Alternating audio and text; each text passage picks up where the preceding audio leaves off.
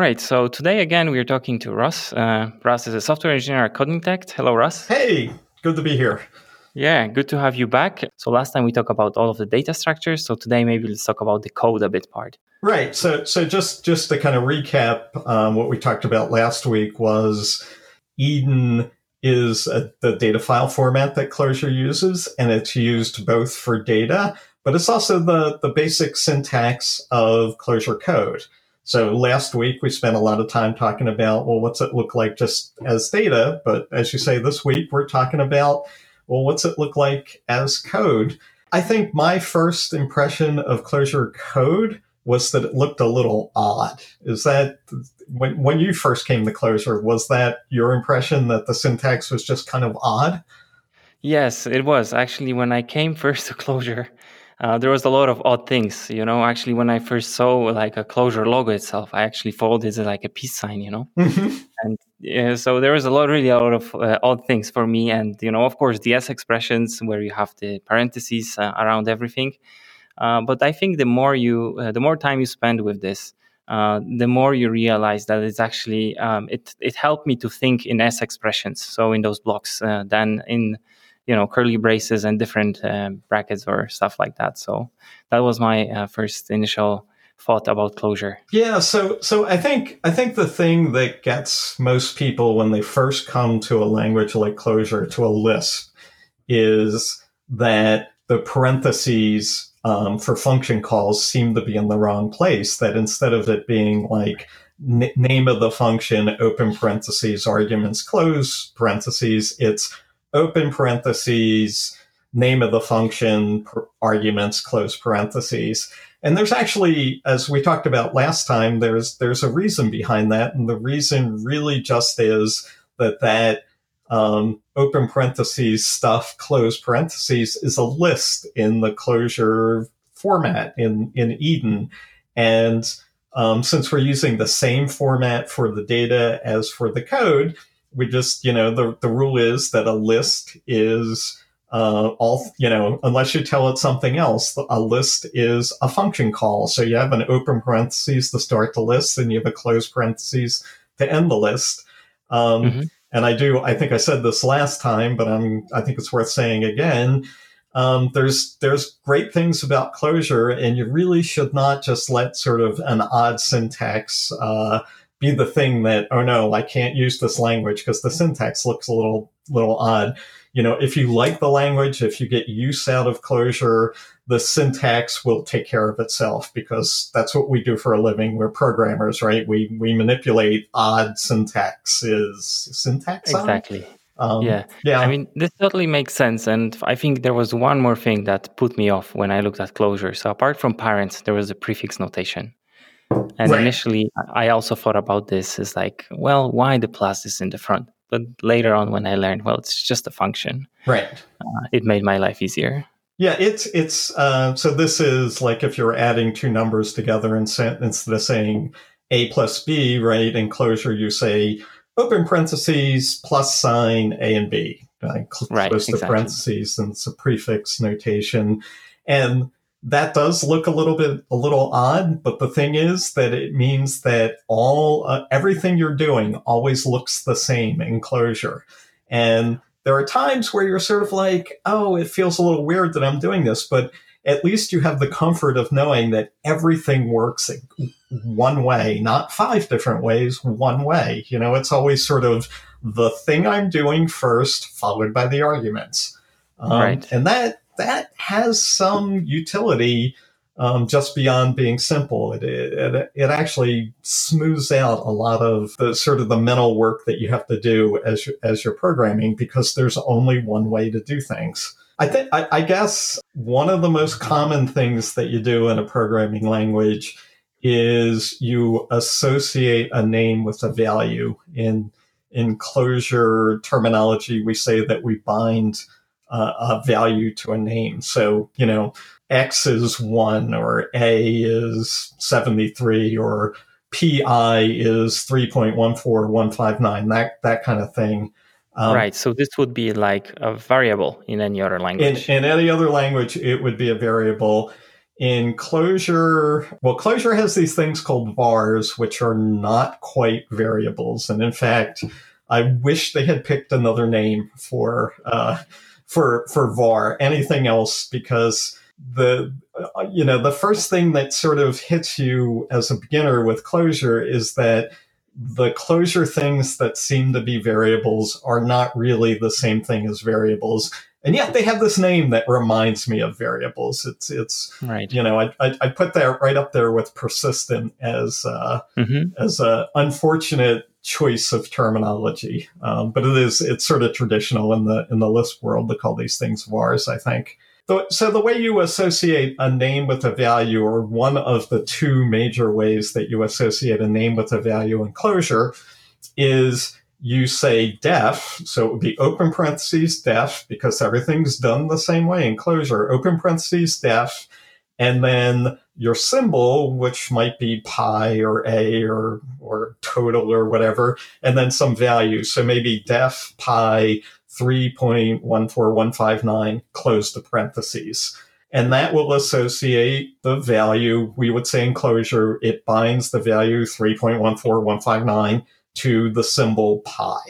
Then how is this different to a regular var? Maybe a better question is, how is it the same? Or maybe the first question is, how is it the same?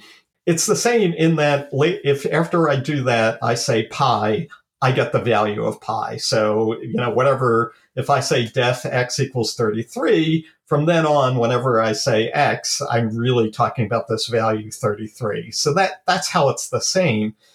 Your question is, how is it different? The difference is that vars, despite the name, you really don't want to vary them. They're more like constants in a more typical programming language. So, I say pi is 3.14159, and really I should leave it alone and just let it be. So these var things in Clojure are not really for, it would be a really bad idea to use them as a loop counter, the classic sort of in a programming language, I equals 1 to 100 or something like that. They're really more like constants. Having said that, you can actually change the value of a var. So they're not constant in the programming sense that I'm not allowed to change the value. You are allowed to change the value. You just kind of are not supposed to. And why would you do that? Yeah, why would you do that? Like, everything in Clojure is immutable. So why would you allow to change the def value? Because so you can change the value of a var, because if the language did not let you change the value of a var, it would drive us developers crazy.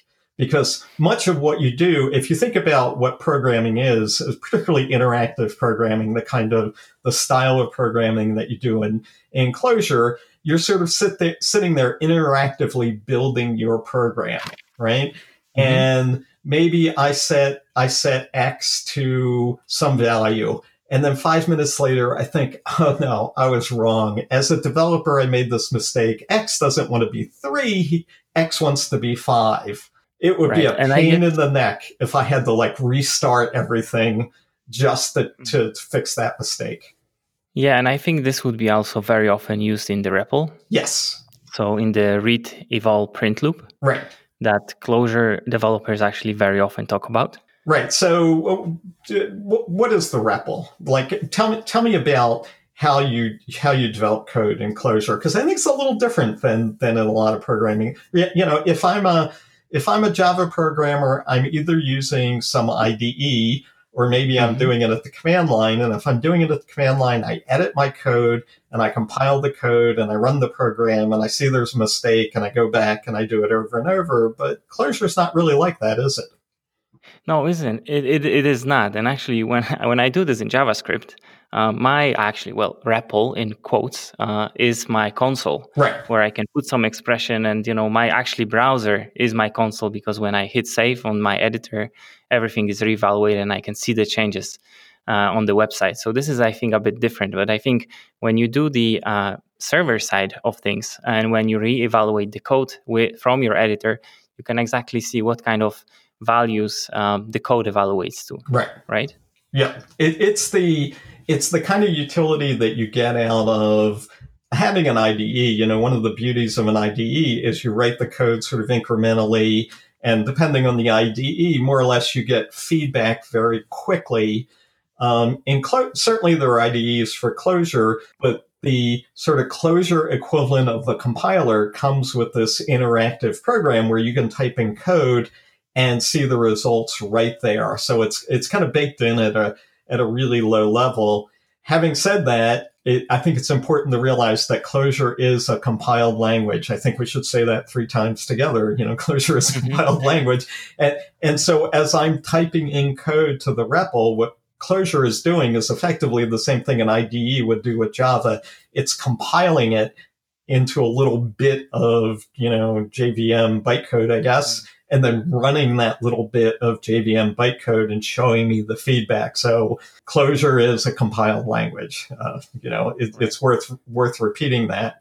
So in the REPL, we would, of course, define any kind of, we would define our vars, right? So we would define them as you say, like we would define a pi 3.14, but there will be also other things that we can create as our vars, right? It will be not only values, or it will be not only, values would be the wrong word in the Clojure context. It will be not constants. It would be also functions. Right. So in Clojure, if I want to set like a high level constant like pi, I would say def, really open parentheses def pi and 3.14 or whatever, close parentheses. Remember, everything in Clojure, all of the like operations pretty much look alike. So it's always sort of open parentheses, the verb, and then the arguments, and then close parentheses. So if I want to add 2 numbers together, I say open parentheses plus sign and some numbers and close the parentheses. If I want to bind a symbol like pi to some number, I say open parentheses def, the symbol blah, blah, blah. In exactly the same spirit, if you want to create a new function, typically what you do is you use something called defn, D-E-F-N. So it's open parentheses, defn. You give the function a name, maybe greeting. You give it some arguments, and then you give it the body, which is the code that this function is going to evaluate when it gets called. So the function call the function definition looks just like anything else in Clojure. It looks syntactically like addition. It looks syntactically like associating a name with a value, like a more ordinary name with a more ordinary value. So again, that makes for fairly uniform code, but the uniformity goes a little bit deeper than that, because in Clojure, a function like this thing, if I call it with 2 arguments, we'll add those 2 arguments together or something, exists outside of something with a name. So you can have anonymous functions in Clojure. And the reason defn is called defn is it's just like def in that it associates a name with a value, only the value that it's associating with the name is not like 37 or some string or something like that. It's a function value. It's basically some code that takes an argument that does something. And so when I say defn, I don't know, hello world, I'm associating this function, some code that maybe takes some arguments, with a name. And it's actually the same mechanism that associates, 3.14 with pi, associates this function value with the name that you give it. Right. And then we would, so just taking up the example, so we talk about the function greeting. So we would open the parent dfn greeting, and then we would provide the arguments in a vector data structure, right? Right. So recall from last week that a vector is really just, syntactically, a vector is just square brackets with some stuff in the middle. And I think the reason the arguments are in a vector in a function definition is just to make them look a little different from everything else. So you've got open round parentheses, defn, the name of the function, and then an open square parentheses, which, yes, is a vector, but really I think it's just sort of there to make the arguments stand out a little bit more. Yeah, and I think it's actually a very good choice by the language creator that actually he uses these different data structures to, I think when you look sometimes at Lisp code, I think the parents, they're rounded ones. Mm-hmm. I think sometimes they might be maybe a bit too much of them. Right. Yeah. But I think in Clojure, I really love this part of syntax where you can really see, okay, this is my argument name, this is in vector, and then, you have all of those things separated. Since Clojure is a functional language, meaning the functions are very strong in Clojure. So we can do much more with the arguments, and we can have something called variadic functions. There's a great word, when I was a kid, we would call that a $20 word, a really, really big word, which just means you can write a single function which takes different numbers of arguments. And, it's a really very simple, pedestrian, easy to understand idea with a great big scary name on it. But so yeah, you can actually with an extra set of parentheses, because this is a Lisp, and so there is no problem that we can't solve with an extra set of parentheses or two. Right. You can actually define a single function, say it's called greeting, and maybe that function takes one version of that function takes no arguments and just sort of says hello out there or something. Or it might take one argument, in which case it'll say maybe the argument is name, in which case it'll say hello and name. Or maybe it takes 2 arguments or 4 arguments or 8 arguments. It's many programming languages have this feature where you can define a single function that has multiple numbers of arguments in it. And that's really all variadic functions are. And it literally is just a case of syntactically of adding an extra set of parentheses here and there. Right. So throwing again another word at you, which is multi-arity functions. Multi-arity. Let's see. Is that the one? I actually get these confused. So multi-arity is the one with ampersand. Is that? Yeah, that would be the one with ampersand. Okay. I thought maybe what I just described was multi-arity, and the other one is variadic. It doesn't matter. The other thing that you can do is you can do the everything else argument, right? You can say, okay, here's a function, and it takes 2 arguments, just for example, plus whatever, in which case you can call this function with 2 arguments or 3 arguments or 4 arguments or 5 arguments, and everything past the first 2 get sort of put in a like a list-like data structure that's then passed in. So it's frequently programming languages will use sort of a star to indicate this, or ... or something like that. Clojure uses an ampersand followed by the sort of catch-all argument. Right. Yeah. So just to clarify, so with the ampersand, it will be multi-arity functions. Okay. And then the functions with different implementations for the number of arguments will be the variadic functions. Okay, if you say so. All right. Yes. Yes. Well, you're the master here. I just looked it up. I honestly, I do think that these are like words that we borrow from language designers, but I think there's very few programmers who would have trouble with, there's a couple of different ways that you can have various numbers of arguments passed into the same function, and we just talked about both of them. So exactly, and then right, and just following along. I mean, in the book that you wrote, so the book is called Getting Clojure, and it's by Pragmatic Press. I'm correcting myself this time. You also put multi-methods in the functions, and I think this was one of the moments when I read the book. It was like, so it's actually belonging here and not to the polymorphism, which I always felt like was a bit of place. So what are multi-methods? So multi-methods are a completely general purpose way of doing polymorphism. And I've just been making fun of big words, but here I am. Here we go. So polymorphism, if you're familiar with if you're an object-oriented programmer, you tend to think, I thought this for a long time, that polymorphism was sort of a property and a talent of object-oriented programming languages. It turns out it's you see it a lot in object-oriented programming languages, but it's really something you can have outside of object-orientedness. But in an object-oriented programming language, right, polymorphism is this idea that I call a method on some object, and the actual method that gets executed depends on the type of the object that I'm calling, so that, I don't know, I add two integers together and that's one bit of code, or I add two floating point numbers together and that's a different bit of code, or I add two strings together and it all, maybe it's the same method, maybe it's .add, but it does different things depending on the actual type of the object that I'm calling it on. That's kind of the idea of polymorphism in an object-oriented language.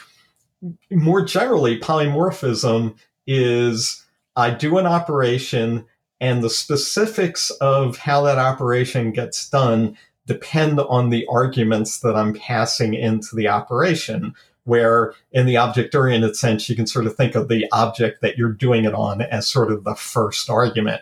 So what's a multi-method? A multi-method in Clojure is basically a function, but it's a function that's kind of broken up in the pieces. There's one part of the function which looks at all the arguments and categorizes the arguments. So if you were writing that add things up operation as a multi-method, maybe it has two arguments, and you would look at the two arguments and you would say, these are both strings, so I should categorize this as adding two strings together. Or, these are both integers, I should categorize this as adding two integers together. Right. The second part of it are the actual bodies that deal with the different cases. So if I classify these arguments as, these are the kind of arguments that these are both strings, so I'm adding two strings together, then I supply a method body, kind of a body of the function, which knows how to deal with that case. So in a sense, multi-methods are like a really elegant way of writing that function or that method, that code that we've all written, where it's a giant case statement where I'm saying, what do I have here? Do I have one of these and one of these, in which case I'll do that? Do I have one of these and one of these, in which case I'll do that? It's a way of looking at the arguments and deciding what's in these arguments, and based on that decision, how do I handle, which version of this function do I use? Right. So just maybe summing this up. So the variadic function works on the number of arguments you provide to the function. Right. So if you have a lot of them, there will be a different implementation. If you have 2, 3, 4, right, what have you. And then the multi-method will be based on the type that you pass to the argument. Actually, no, it can, but it's more general than that. Okay, because the categorizing that goes on with multi-methods can be any characteristic that you compute from the arguments. So how could I put this? So just go back to the idea of a multi-method that maybe is adding things together. You can look at the arguments, and it's not just the type of the arguments. You could look at the arguments and say, that one's negative and that one's positive. So I'm going to categorize this as adding a positive and a negative number together, right? Where positive and negative numbers, they're the same types. I can, this is a better example is I'm doing something with a bank account, and I look at the bank account, that's all a bank account, and I say, is this bank account overdrawn? In which case I'm going to use this version of the function. If the bank account is not overdrawn, maybe I'm going to use this version of the function. And maybe if the bank account has $2 million in it, I use a third version of the function. It's any characteristic that you can pull out of the arguments, that you can compute from the arguments, you can essentially polymorph on using multi-methods. All right. So if you're listening to this and you still don't know what we're talking about, I would, again, recommend getting the examples from the Rust book, because there is the example with the book titles. And then exactly, I think when I read through this, I was like, okay, now I got it, So that was very nice. And then there is one more thing with the functions that we can do, which is the pre and post condition. So yes, and those are, I almost don't have to say anything else, right? Functions have pre and post conditions. They're essentially assertions on the arguments coming into the function and assertions on the result coming out of the function. Right. Right. And when you do the pre and post, what's the mechanism? What is like if the function doesn't pass sort of the precondition, what happens? If memory serves, and it's been a while since I've done pre and post conditions, doesn't it throw an exception? I was thinking about it would be such a good actually tool if you could do like a dispatch function on the pre and post. Because I think it would have a lot of value checking the input fields, for example, from web. But it only throws the exception, so you cannot really trigger anything out of this. Yeah. Well, you could, you could write a multi-method to handle that. Yeah, but in this case, just a when will do. Yeah, that's true too. I find I know a lot of my colleagues use pre and post conditions a lot. I tend to use when or if or things like that. I think that's a stylistic thing. I certainly don't have any objection to pre and post conditions on functions. I just tend not to use them. Right. So, all right. Yeah. So we define our function. Right. And we have our body of our function. And inside our function, of course, we can define our symbols, right? And then we can rule. Well, so here's the thing. We've talked about how you can bind values to symbols with def. But really, def is for symbols that are relatively constant and relatively high level. Okay, so you would, if I really did have the constant pi, I was dealing with circles or trigonometry or something, I would probably put that at a relatively high level inside, right, directly in a namespace, which we'll talk about in a little bit, I think. But there's another sort of name value binding that you want to do sort of inside your functions or inside your multi-methods, which is, this is just a local variable, if you will, local symbol. I don't really want it to be global. I don't want it to leak out of this function. I just want to, I'm in the middle of computing something and I don't want it, it's just local to this little bit of code, probably a function. And for that, you use something, a different closure construct called let. And let is essentially, well, it's sort of like the name says, you say let, you give it a name and a value, or perhaps several sets of names and values, let title equal some string, let I equal 4, let, any name equal any value. And then given that name is bound to that value, evaluate this expression. And the difference between let and def is that when you def something, it stays around, right? I say def pi equals 34.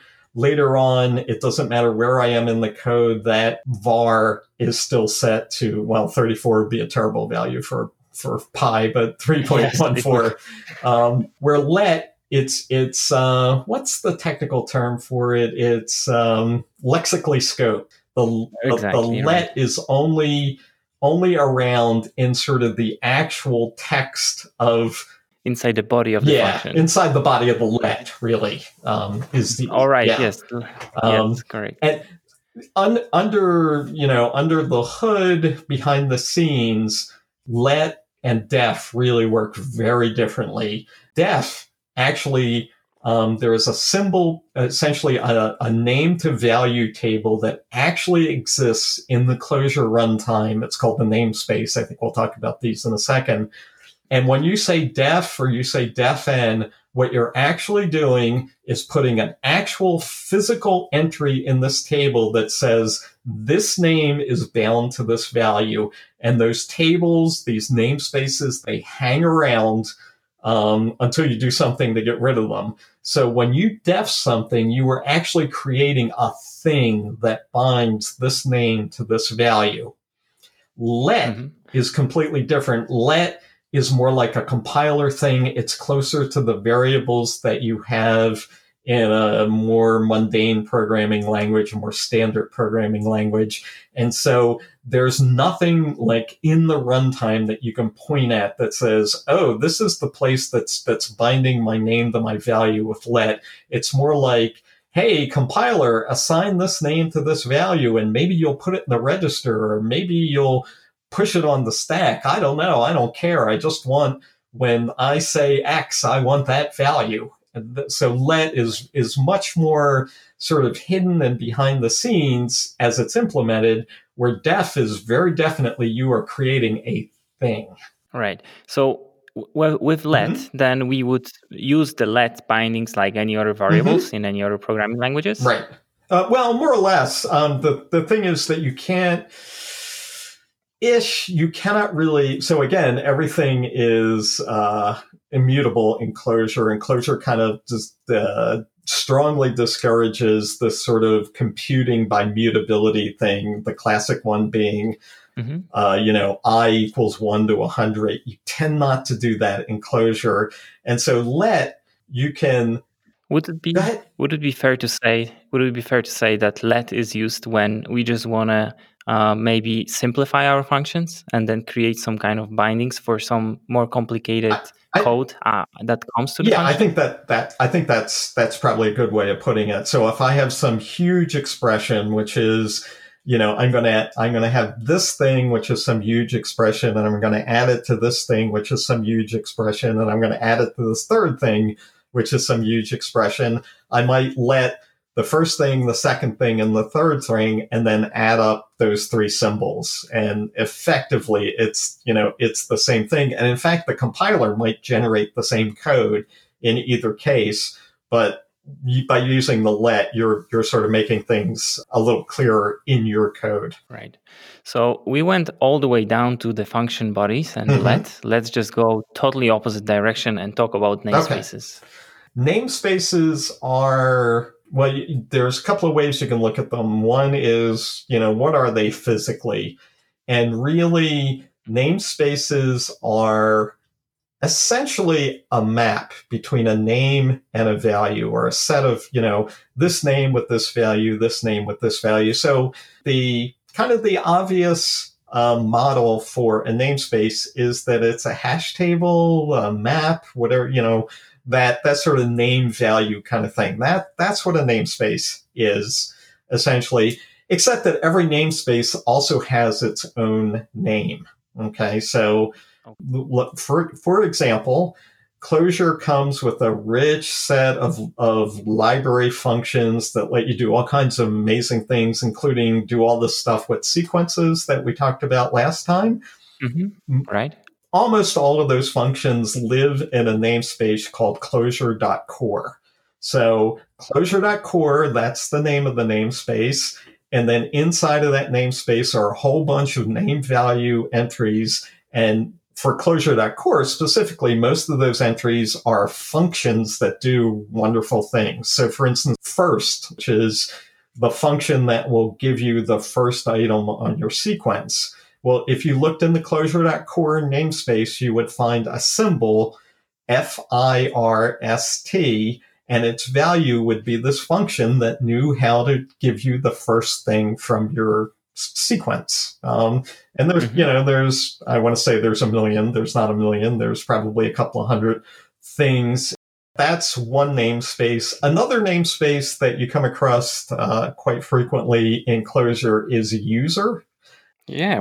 User is just kind of, it's like the Scratchpad namespace. When you first start out Clojure, there's also this idea of the current namespace. What namespace am I working in right now? If I do a def, if I say def x equals 64, what namespace does that x and that 64 go into? It goes into the current namespace. There's always a namespace that's kind of the one I'm working on right now. It's, if you're a programmer and you're sitting there coding in the REPL, it's the namespace that you're adding things to. And user is sort of the default one. It tends not to get used in real programs very much, but if you just start up Clojure, Clojure will create kind of an empty namespace for you, call it user, and make it the current namespace so that you always have a namespace to sort of mess around with and create functions. And if you're a beginner, it's the namespace you tend to learn Clojure in. Right. So it's like when you open a Word document and you have first a blank page. Exactly. It's precisely that. How could we compare namespaces to any other languages? Like in object-oriented programming, what would be the equivalent of namespace if there could be one? So I think in C++, the equivalent, I think it's been ages since I've done C++, but I believe the equivalent is called a namespace. In Java, I think the equivalent is a package, but they're not. Okay. And packages and namespaces, they're not exactly the same. I won't sort of talk to packages because it's been a while since I've done Java. But again, a namespace in Clojure is an actual runtime thing. So somewhere Clojure has a list of namespaces and the names of those namespaces. And then if you sort of look up a particular namespace user, there is actually in Clojure some memory devoted to this name value table, which has the name user, or this another name value table, which has the name Clojure core with 700 whatever entries in it. Right. And there's actually an API in Clojure. It doesn't get used an awful lot, but there's actually an API in Clojure where you can manipulate namespaces. You can say, for this namespace, look up this symbol and give me this value. There are things that are out there.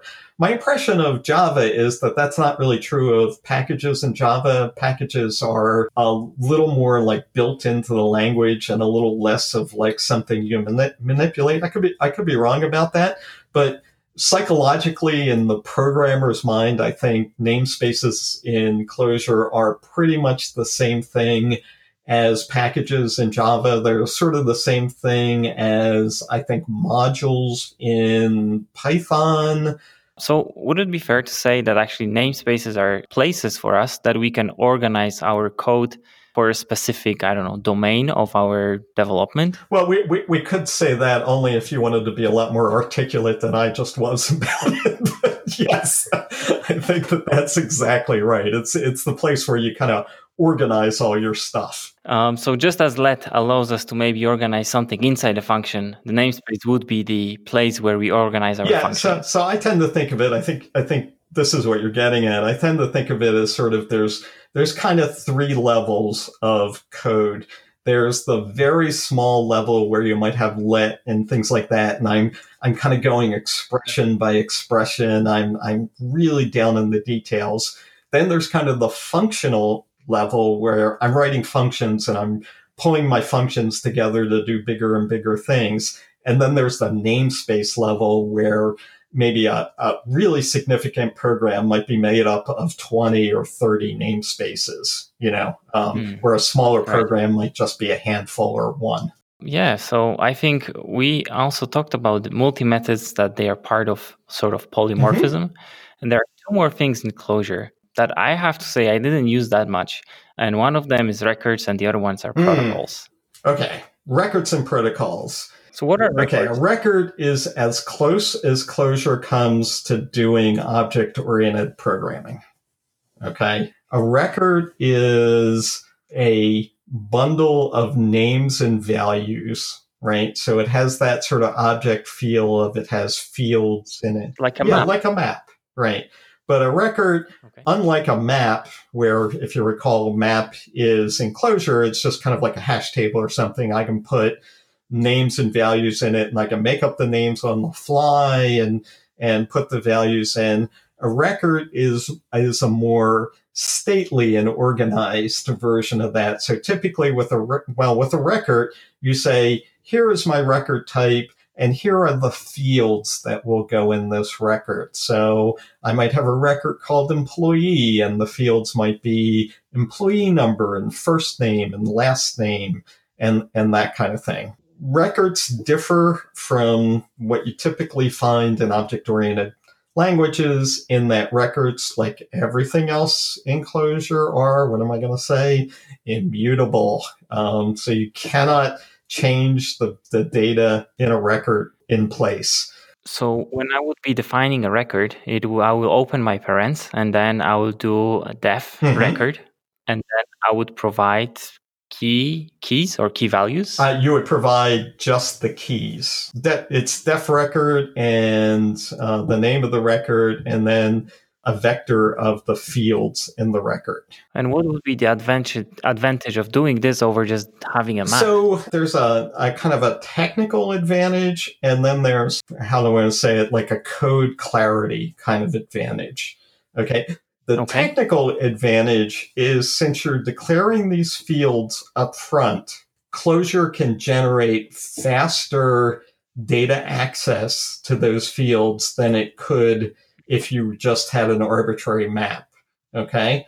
So if you have 1 trillion records and they have lots of fields and there's data, you're creating these records and then pulling the data out of the records, quite often, very intensely. The records have performance advantage that you might want to take advantage of. I'm not sure I've ever written any code where the performance advantage of records would make any difference. But the other advantage of records is that they have a clarity in the code, right? Instead of just making a map, I make a record and the record has a particular type: employee, department, aircraft or something, and that helps make the code clear. And then the fields in the records, again, it makes the code a bit clearer. Having said that, there are reams and reams and reams of perfectly good Clojure code that just ignore records. There's lots of Clojure code that uses them. They're not, and the reason I point that out is that records, while they are, I'm sort of assuming that most people coming to Clojure, they're coming from an object-oriented background, and records feel all too comfortable to people who are coming from an object-oriented background. And I went through this too when I got to Clojure, and you sort of think, oh, well, here are my classes, and I should put everything into a record, and I should express all of the major concepts in my code as records. And yeah, sure, you can do that, but you don't have to. And there's as I say, there's lots of Clojure code that use no records or just use very few of them. And in fact, I recently did an analysis of Pedestal, which is a pretty large chunk of production Clojure code. It's actually the code it's a library for providing the plumbing for applications in Clojure, so that, that library where it's like, oh, I've got a request in and I need to parse the parameters and maybe route it to the right place. Pedestal does that sort of stuff. And Pedestal is a lot of Clojure code.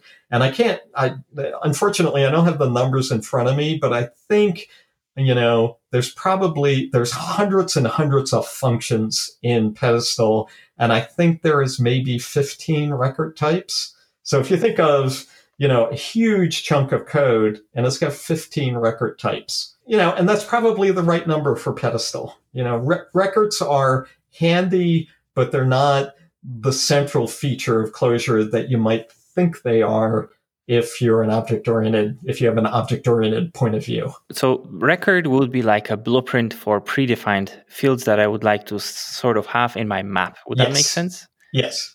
Okay. And what if I want to put any kind of, in object-oriented, there will be methods on my record. Would I do this using records? So if you want to do sort of that object-oriented kind of polymorphism that we know and love from the object-oriented world, what you need to do is you need to mix in some protocols with your records. So what's a protocol? A protocol is a bundle of function signatures. Okay, so if you think of, and the closest analogy I think is a Java interface, right? A Java interface sort of says, hey, I'm an interface and I define these methods, and any object that claims to support this interface has to implement these methods.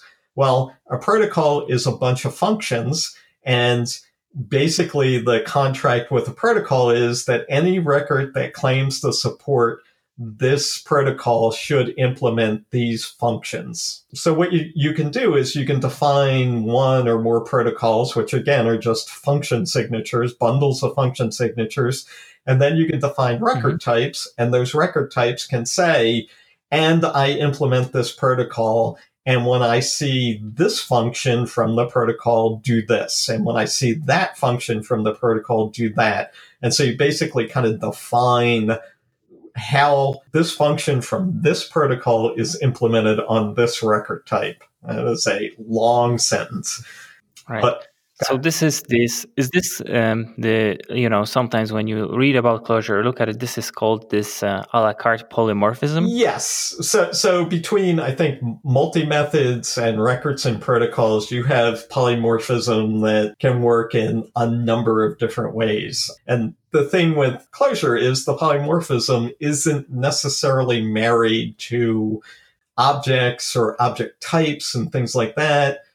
Again, it's sort of like I think from a Clojure point of view, the typical object-oriented language is too tangled up in itself. There's too many features that just come along for free, except that they're not free. That if nothing else, they sort of complicate the programming model. And the Clojure idea is the key is that a lot of those features are great. And, things like polymorphism and having, sort of object-like things that have definite fields, that's great. You don't need them all the time. And when you need them, you want to use them in just the combinations that you want to use them in. Right. So just summarizing this. So in Clojure, we have now, is this three kind of polymorphism? We would have multi-methods, we would have records and protocols. I sort of think of it, I could be wrong here, but I think of it as two different kinds of polymorphism.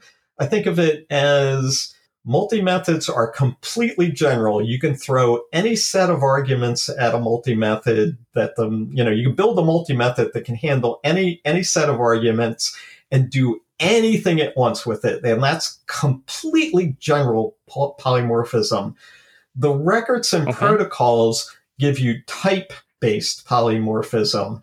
I have one record type and it implements a protocol and it does it this way. And I have a different record type and it implements the same protocol, but it does things differently. And so it's based on the type, like the record style polymorphism is based on the familiar type-based polymorphism, which you find in most object-oriented languages. The multi-method style of polymorphism is based on whatever you can cook up. So it's a very general purpose one that you can do anything in the world with. And then it's a type-based one, which works more like the familiar object-oriented kind of way of doing things. Yeah, I think this was very good, Russ. Thank you. I think we can there's a couple more things that we will discuss, but maybe not today. So thank you so much for today. Well, thank you. It's been my pleasure. And then we kick it up next time. Bye. Thanks. If you find this podcast valuable, there are many ways you can support it. You can review it on iTunes or any other platform you're listening to. You can share it on social media with your friends. You can blog about it, discuss it on your own podcast, and you can support it directly by buying my video courses and learning ClojureScript and Clojure at my website, JacekSchae.com. That's JACKSCHAE.com. Thank you for your support of this show.